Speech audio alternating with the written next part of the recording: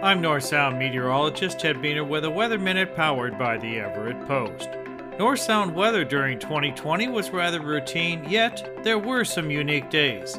Sunday, August 16th set new all-time records, with Everett hitting 100 degrees for only the second time in history, and Marysville and Lake Stevens peaking at 104 degrees. Overall, the year was about 2 degrees warmer than average. The coldest days of the year were on January 14th and 15th, when Cedarville-Woolley dipped to 18 degrees. Mid-January also saw snow blanket much of the region, with Anacortes reporting 11 inches on the ground and Darrington 14 inches. 2020 was a wet year, finishing about 3 inches above average. The wettest day was on the winter solstice, December 21st, with Monroe, Snohomish, and Lake Stevens getting just over 2 inches of rain in 24 hours. That day was also quite unusual, with high temperatures reaching the 50s before a cold front dropped readings into the 30s, with snow falling in the evening. Labor Day weekend had a strong east wind weather pattern that develops about 3 times per century. Downslope winds out of the Cascades created unseasonable warm, dry conditions, with downed trees and power lines sparking wildfires. For the next week,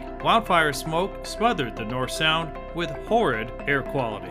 This region may get damaging or impactful weather on occasion, yet it is tame when compared to other parts of the country. Let's see what the new year will offer weather-wise. Have a safe and wonderful new year. This has been a Weather Minute. I'm North Sound meteorologist Ted Beener.